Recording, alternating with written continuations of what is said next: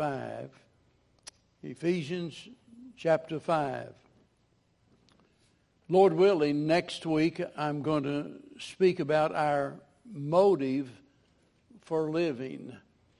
But today I want to speak about the manner in which we live. And as we'll see in just a few moments, that manner in which we live is described in the phrase, unto Christ. Amen. That speaks about how we do what we do. And not only are we to do it for the Lord, as we'll consider next week, we're to do it as unto the Lord.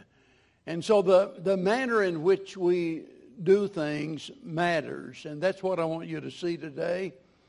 An old writer from years ago, John Stott, said, as Christian people, we are to set Christ always before us, to keep Him constantly in our minds and before our eyes.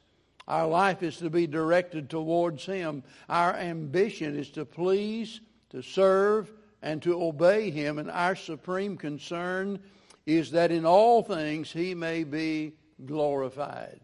That's about as well as anyone could ever sum it up.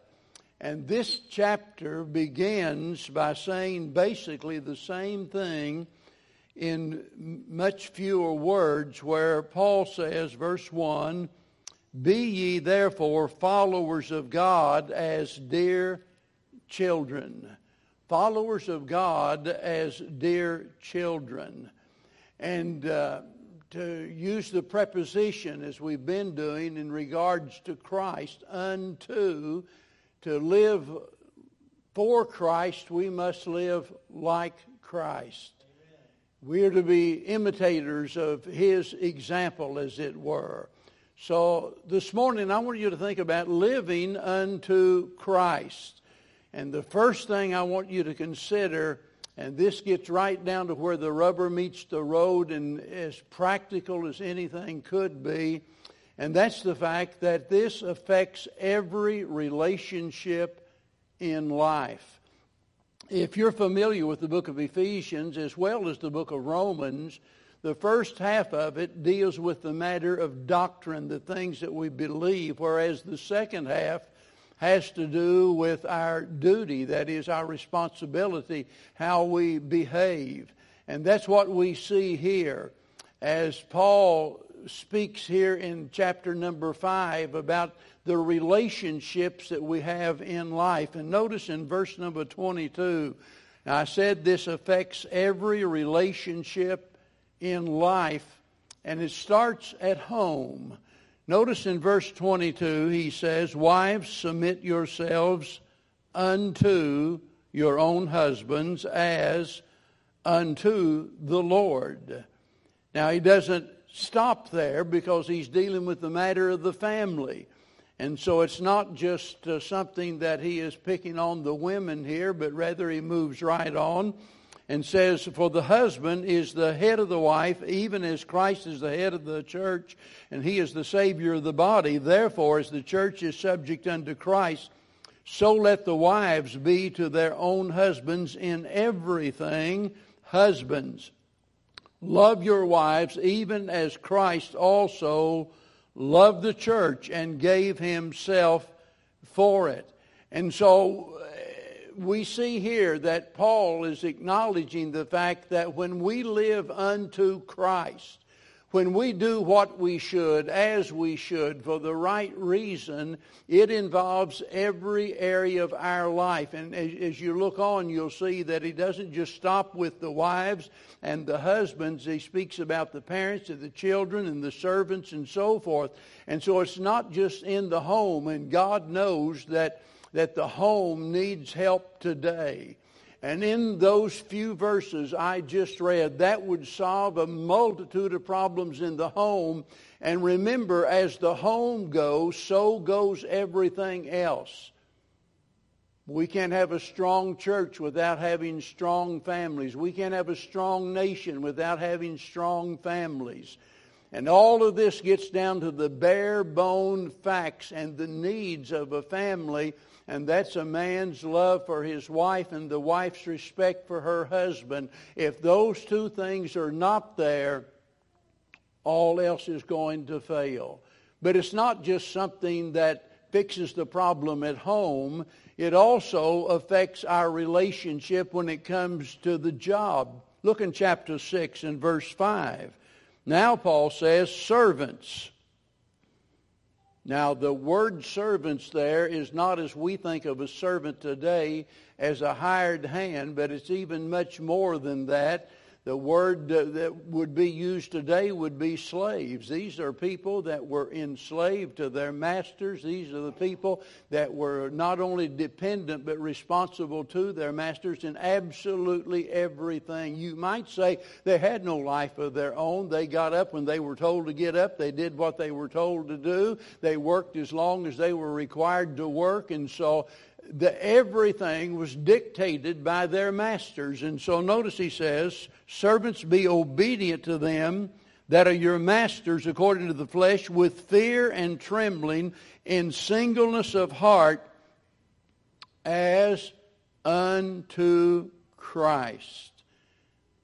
Not with eye service, that is not just when they're looking, as men pleasers, but as the servants of Christ, doing the will of God from the heart, with good will, doing service as to the Lord and not to men, knowing that whatsoever good thing any man doeth, the same shall he receive of the Lord, whether he be bond or free. Now notice he doesn't stop there. And he says, and ye masters, do the same things unto them, forbearing, threatening, knowing that your master also is in heaven, and neither is there respect of persons with him. So here Paul is speaking about not only the servants, but the masters. Today we think about the employees and the employers and their responsibilities to God, and how they are required of the Lord to treat one another as unto Christ. Most of us, when we think about, getting up on Monday morning, and I realize that being a pastor, you don't always have to get up the same time somebody else does. As Brother Kenneth can tell you, there's sometimes you've already been up all night because you're at the hospital with the family or something like that. So it's entirely different. But most people don't think of, Monday morning as being a grand time in that part of the week. You drag out of bed and it's off to work you go. And sometimes you don't like the job that you have to do. It's sad that in schools today, in a lot of schools today, a lot of the teachers today, and this has been going on for years now, tell the children to find a job that you like. If you don't like a job, don't take it.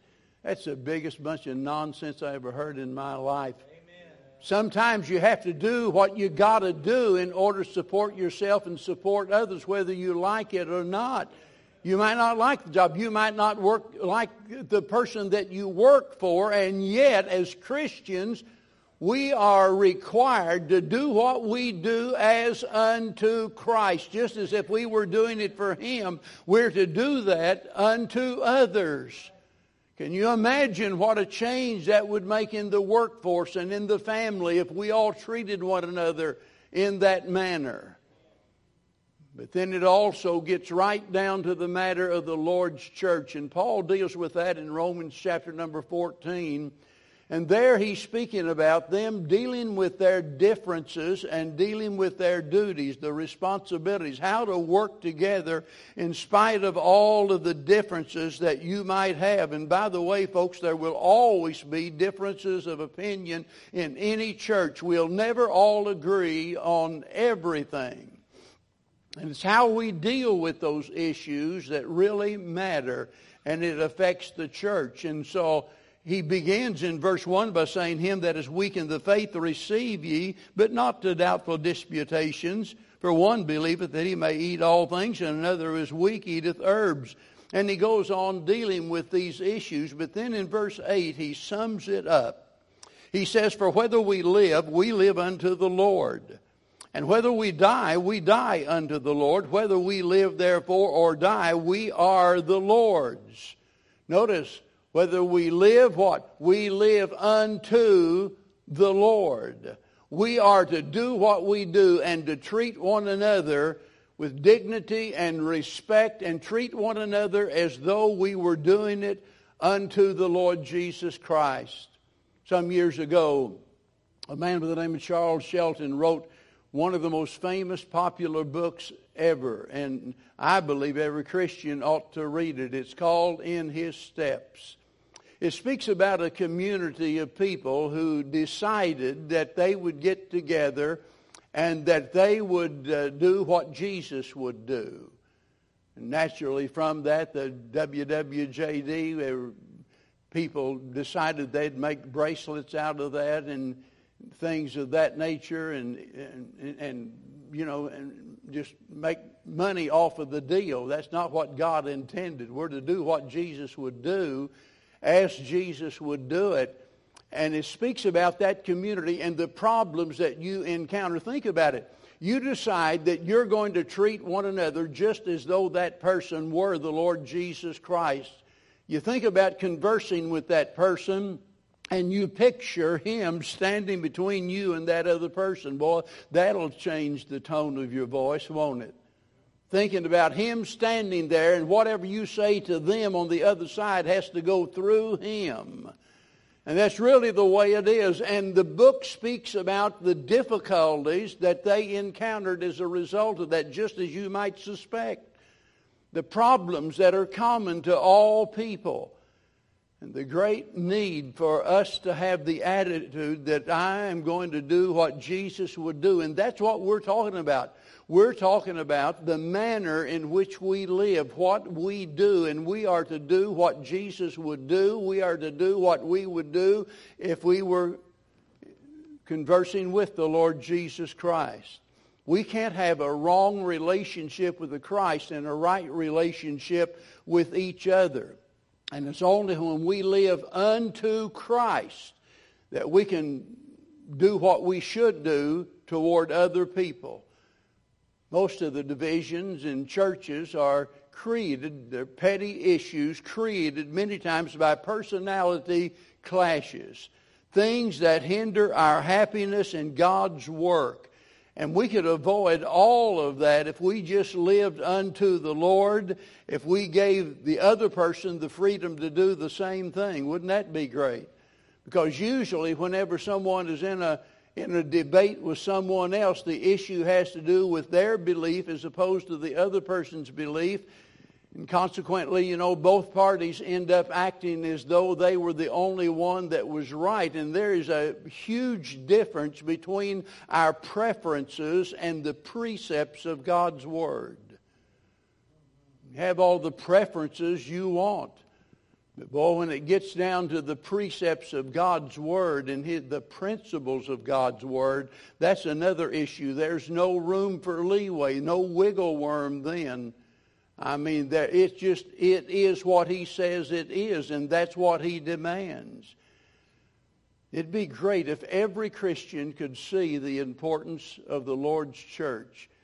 And as time passes by, I've been doing this now for 54 years, and I can tell you over the years, I've noticed a decrease of concern for the Lord's church. I didn't say a decrease in the interest of religion. I didn't say that. And I didn't even say that there is a decrease in church attendance. I didn't say that, although that is true. What I said, there is a decrease of concern for the Lord's church, because a lot of folks have this attitude that just one church is just as good as another one. It doesn't make any difference what you believe as long as you're sincere in your beliefs. That's all that really matters. The fact of the matter is the average church member in the world today has no idea what constitutes a true church of the Lord Jesus Christ. We talk about being a Bible-believing Baptist church, and there are certain distinctives that set us apart and things that we ought to insist upon. And if we can ever discover and realize the importance of the Lord's church, it will make us determined that we're going to live as unto Christ. I think Paul really summed it all up best when he says here in Ephesians 3 verse 21, unto him, that's Christ, unto him be glory in the church by Christ Jesus throughout all ages, world without end. And for that to happen, the members of the church must relate to one another as unto Christ. It's a dangerous thing for us to treat one another as though we are unimportant, or to treat one another as though we are better than they. We're to treat one another as unto Christ. Whatever we do, the manner in which we live ought to be Christ-like. And that's what God has established as the standard by which we live. But not only does this living unto Christ affect us in every relationship. If you look in 2 Corinthians chapter 5, you'll see that it affords joy in our menial task. In the common everyday things that normally we wouldn't enjoy, things that we wouldn't volunteer for. And yet, even in those things that most people consider as heavy burdens, we find that for the Christian living unto Christ, that even that becomes something joyful. And Paul says in verse number 14, for the love of Christ constraineth us, because we thus judge that if one died for all, then we're all dead. Now here it is.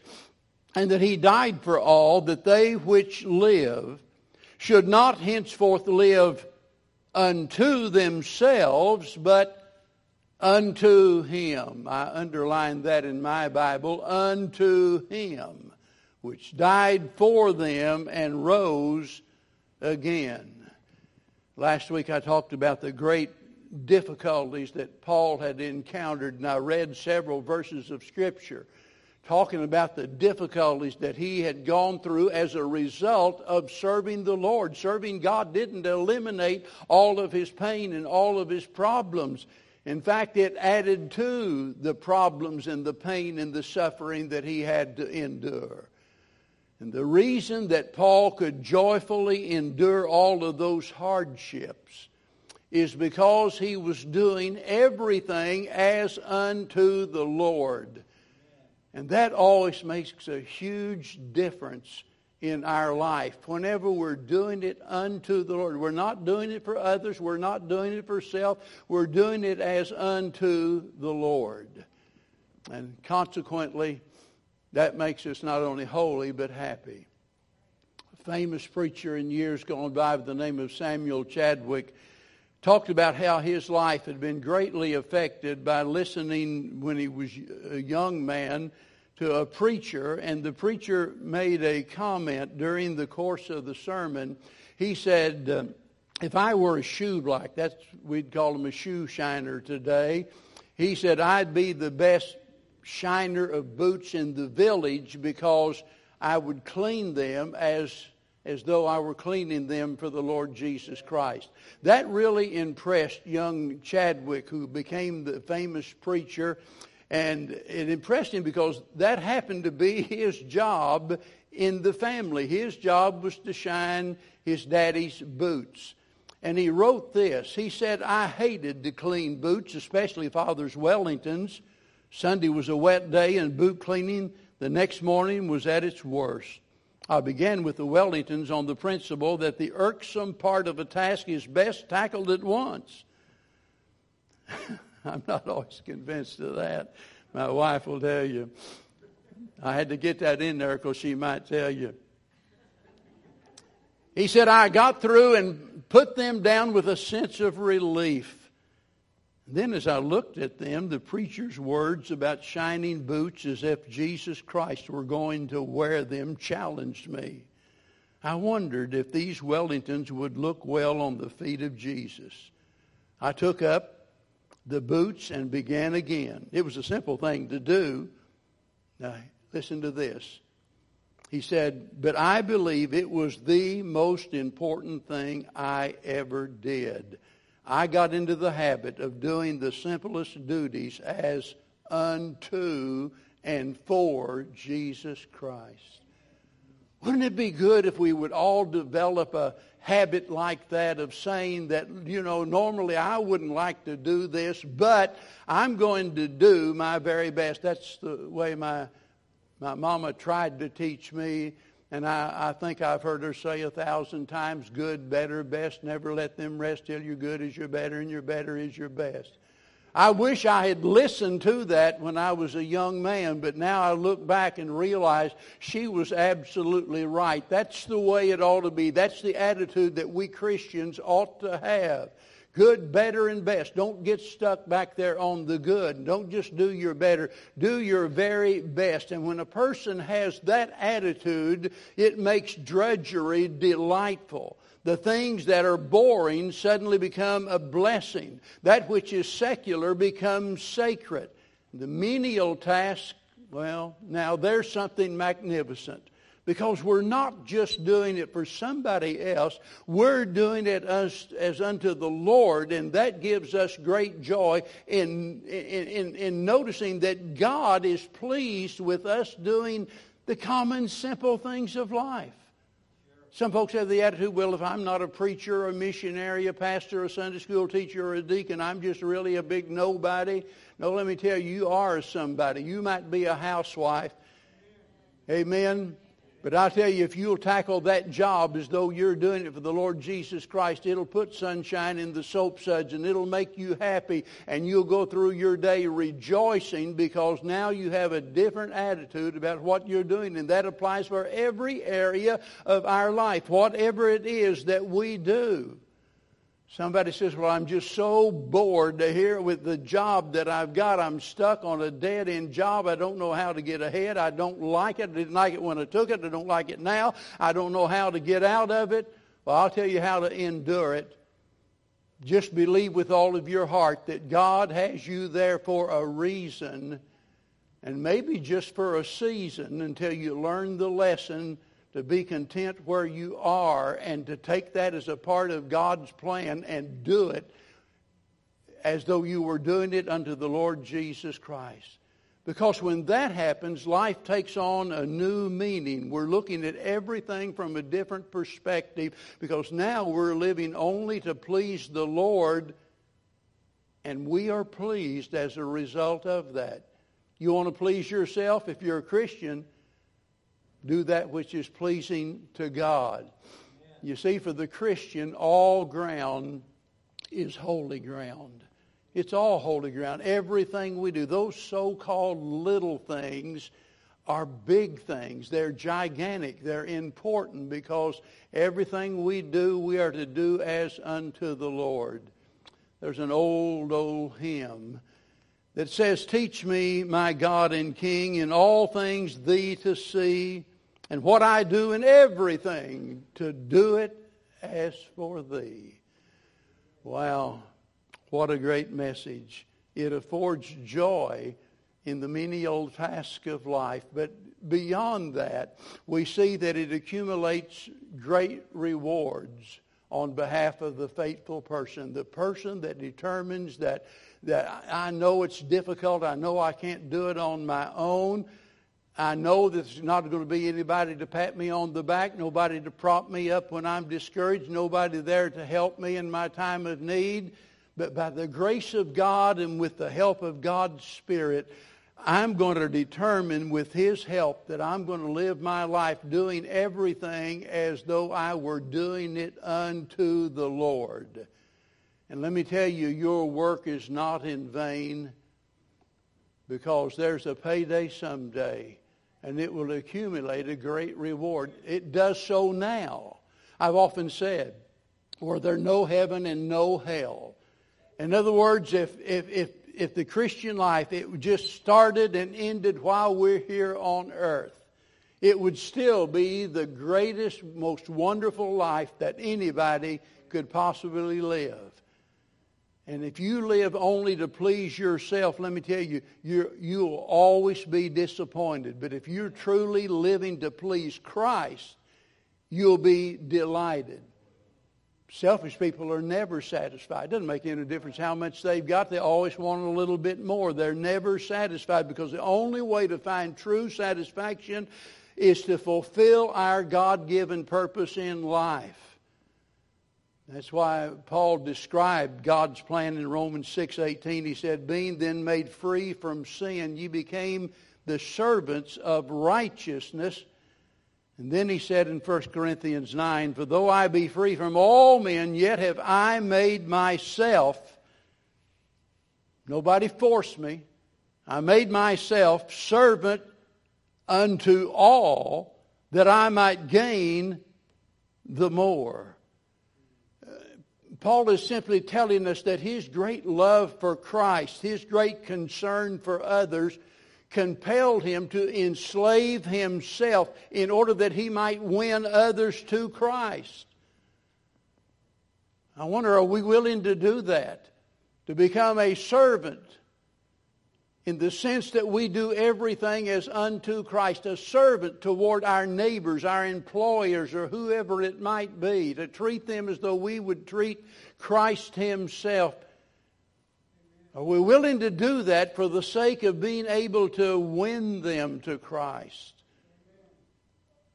Christ cared enough that he died on the cross. Surely we ought to care enough to live our life the best that we possibly can. I think about Paul and what he said in Philippians chapter 4 and verse number 11. He said, I've learned, this didn't come natural. He said, I've learned to be content in whatever state I'm in. Doesn't make any difference where I am. Doesn't make any difference whether I'm hungry. Doesn't make any difference if I'm full, if I've got a little or if I've got a lot. The circumstances make no difference, Paul is telling us. I've learned to be content. That was important because that's what the Bible requires. The Bible demands that we be content. So the question is, just how contented are you? Really? Think about that for a little while. How contented are you? And contentment, satisfaction always comes as a result of you and I fulfilling our God-given purpose. And what is that? Well, it's where we started, being followers of God as his dear children, followers of the Lord Jesus Christ. You might be surprised how many people are absolutely miserable because they're simply not ministering to the needs of others. They don't have time for that, and they're miserable. I wonder, and I'm not asking you to raise your hand, how many of you have taken care of a parent, maybe? Your father, your mother, and they're old, they're getting ready to die, and it was a matter of, putting them in a nursing home, taking care of them, or putting them in a nursing home, taking care of them that way. Boy, let me tell you, that's a tough job. I told Bev just this last week, she spent 5 years of her life while we were here in Texas basically taking care of her mother, ministering to the needs of her mother. And it required her to, get up and to be there at all hours of the night, and whenever she would call and whenever a need would arise. And we moved her down here in next door, and all of that time, my sister did the same with my daddy and my mother. She helped take care of them. And I never heard them complain about the things they had to do. Let me tell you, sometimes the things you have to do by way of caring for others can be very unpleasant. And yet there is a sense of satisfaction when you know that this is the life that God wants me to live. And there's something magnificent about that, just knowing that in this simple task, that I'm doing something that is pleasing to the Lord, and that pleases me. But the selfish person whose intent is just gratifying the flesh, they are never satisfied because their only concern is for self And in their mad pursuit, they robbed themselves of the reward that they could have enjoyed. I don't know of anybody that was more content, more happy than the Apostle Paul. And yet I don't know anyone who was ever required to do more and to suffer more than Paul did. And so those two things can go together. He proved that. And if it worked for him, it'll work for us. It pays. It accumulates great reward whenever we deal with others as unto Christ. But not just here and now. The reward is also later. I love what the Lord said in Matthew chapter 25. And here he's dealing with the end time, the judgment. Whenever we'll stand before the Lord, he talks about those that are on his left hand, those goats that will be cast out. He talks about the sheep, God's people on his right hand. And he says in verse 33, and he shall set the sheep on his right hand, but the goats on the left. And then shall the king say unto them on his right hand, Come ye blessed of my Father, inherit the kingdom prepared for you from the foundation of the world. Now listen carefully. For I was a-hungered, and you gave me meat. I was thirsty, and you gave me drink. I was a stranger, and ye took me in. Naked, and ye clothed me. I was sick, and you visited me. I was in prison, and ye came unto me. And then shall the righteous answer him, saying, Lord, when saw we thee a-hungered, and fed thee? Or when did we see you thirsty, and give thee drink? And when saw thee a stranger, and took thee in, or naked, and clothed thee? And when saw we thee sick, or in prison, and came unto thee? Lord, we don't understand it. You're commending us for this. You're rewarding us for this. I don't understand it, Lord. That's not what I did. And the king shall answer and say unto them, Verily I say unto you, inasmuch as ye have done it unto one of the least of these my brethren, ye have done it unto me. Wow. Wow. Let me tell you, every Christian here has been called to the mission field, and you're standing in the middle of it, and God expects us to be active in His service, and it pays off now, and it pays off later. When Paul tried to encourage the church at Corinth in 1 Corinthians 15 and verse 58, and I love the way he puts all of this together. He's been talking about the resurrection and the time that we have to look forward to, being reunited with Christ. But then all of a sudden it seems that he switches horses in the middle of the river, and he just stops what he's doing, and he says, Therefore, based on all of that, my beloved brethren, be ye steadfast, unmovable, always abounding in the work of the Lord, for your labor is not in vain in the Lord. Amen. That is, whatever you do as unto Christ, it's never in vain. Now turn in your Bibles to Colossians 3. Some way we keep ending up in this chapter where it all started. Christ is all, verse 11. But verse 23 says, And whatsoever ye do, that would cover everything, right? Whatsoever ye do, do it heartily as to the Lord, and not unto men. And here it is. Knowing that of the Lord ye shall receive the reward of the inheritance, for ye serve the Lord Christ. Notice each phrase there. Whatsoever ye do. That covers everything, but it raises three questions. What should you be doing? Secondly, what are you doing? And how are you doing it? Whatsoever ye do. We shouldn't ever have to wonder about what we ought to be doing. Somebody says, well, if I just knew what the Lord wanted me to do, I'd sure do it. Well, go out here and be a blessing to somebody. That's a good starting point. Treat them as unto Christ. Whatsoever ye do. Notice, Do it heartily. God despises half-heartedness. In fact, the only thing acceptable to God is what we do with our whole heart. That's why some folks are wasting their lives.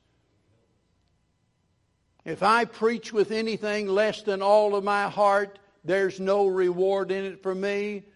If you give with anything less than all of your heart, whatever the amount, doing it with all of your heart is the determining factor as to whether God's going to accept it or not.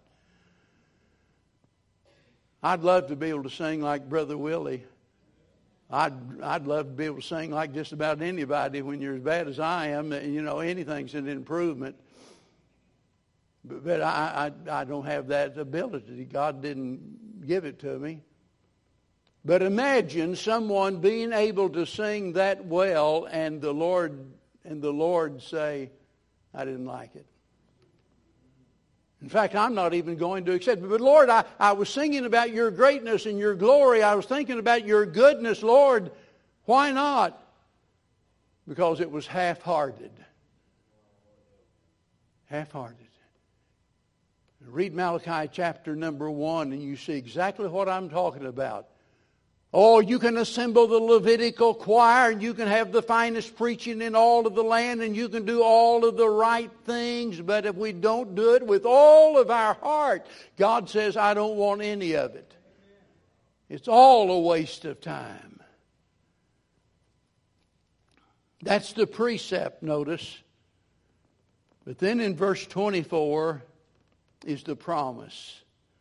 And whatsoever ye do, notice whatever it is, if we do it with all of our heart, we know that of the Lord ye shall receive the reward of the inheritance.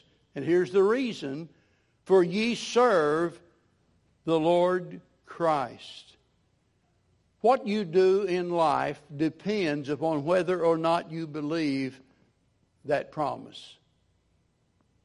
I mean, if you don't believe that, you're going to walk out of here thinking, well, there's no big benefit for me, no reward for me.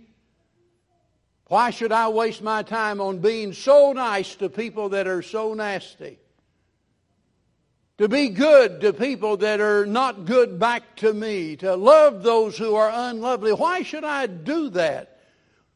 Well, because it's not a waste of time, folks.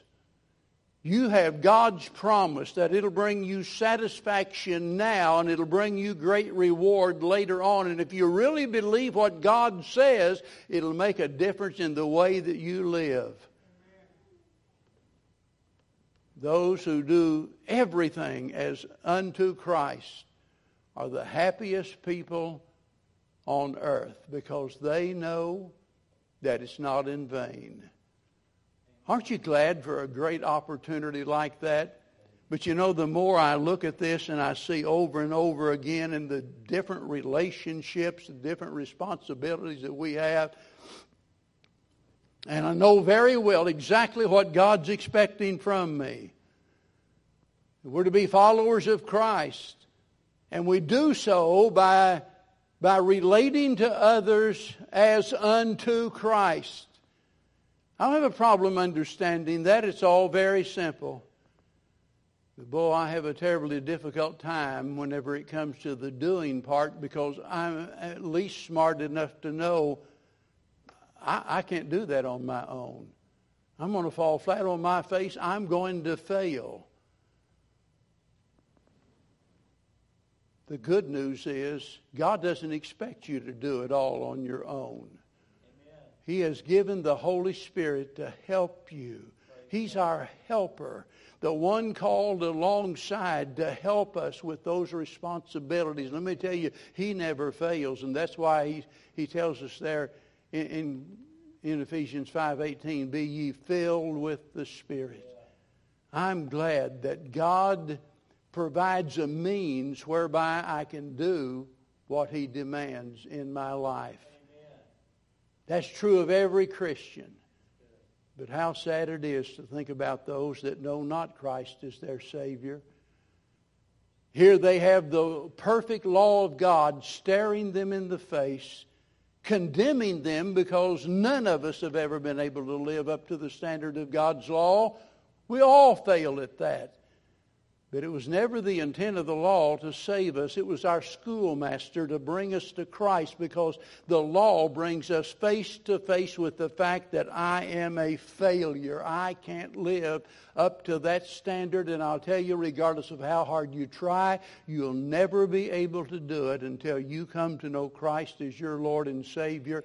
And when you do that, you can say with Paul, I can do all things through Christ which strengtheneth me. Hallelujah. What a Savior who can take a poor lost sinner, lift him from the miry clay and set him free. I'll forever sing the story, singing glory, glory, glory. Hallelujah. Jesus lifted me, and he'll lift you today.